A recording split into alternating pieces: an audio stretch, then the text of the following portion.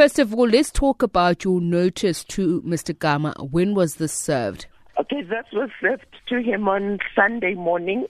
It was served to him at his home on Sunday morning, informing him that his contract or his employment with Transnet has been terminated.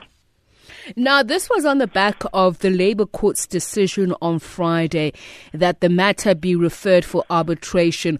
What made the Transnet board not act on this particular instruction? Okay, the Labour decision was that we should go to arbitration, yes. But we had given Siyabonga 10 days to indicate to the board why he should not be dismissed, and we did not get that determination or a response to that request from him. He took the matter to the Labour Court, and what the Labour Court has said, any dispute between the two should be referred to arbitration. So he did not refer anything to arbitration because he should have, in our view, referred it to arbitration. So based on the fact that he has not responded to our request as a board to say why his employment with Transnet should not be terminated, based on that, we did terminate the employment. His feeling, and he still maintains, is that due process is not being followed, that he's not being accorded the opportunity to resolve the matter, that remedial measures have not been taken to address the problem. What is your response to that? Well, that is his feeling, and I will not respond to that directly, because that is a matter that is going to have to be, if he so wishes, to be taken on. But we did what we did because we felt it is on our right to do that. We'll get to the reasons in just a moment. So does that mean that you entertain the possibility that there could be a legal challenge to his dismissal? That possibility exists, yes. Let's go into the reasons why, and what have you furnished with him with regards to those reasons? The reasons are simple, Tapisha. The reasons are that we do not have the confidence and we do not have the trust that he will be able to lead this organization going into the future in a manner that will get Transnet to be run properly and to be run adequately, yes. And those serious violations, what are they?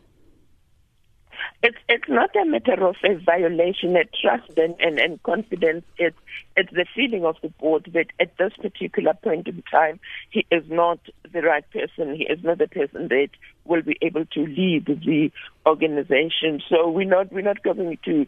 There's quite a series of issues that we will not go into, but the relationship and the trust and confidence, as I said, that doesn't exist anymore. I raise this matter, Ms. Letlape, because when Transnet served him with the letter, it cited serious violations of his duties. So when you say it's not a matter of violations, I'm not sure what you mean by that. Okay, I'm not going to be in a position to go into the individual and the different violations.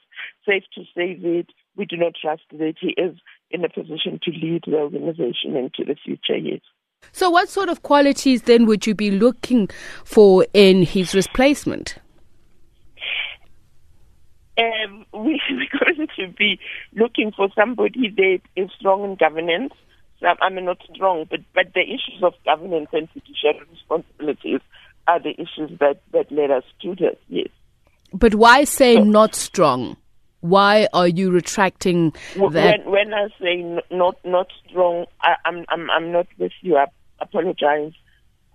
So you are looking for somebody who's strong in governance?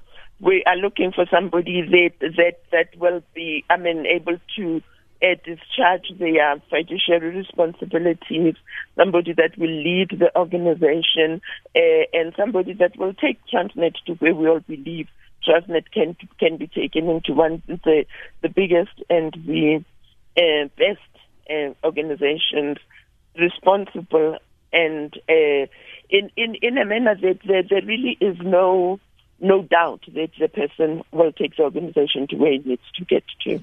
Okay, we've just gotten word from Mr. Gama that he is still consulting with his lawyers on the matter. Just back to the rationale behind your decision.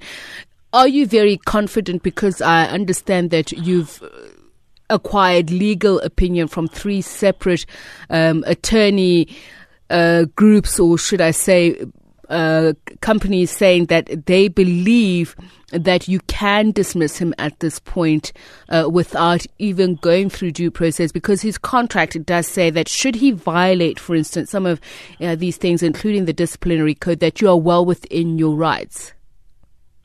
Yes, we have taken legal advice on the matter, Tshepiso, and we have been advised that it is within our right to act in the manner that we have acted.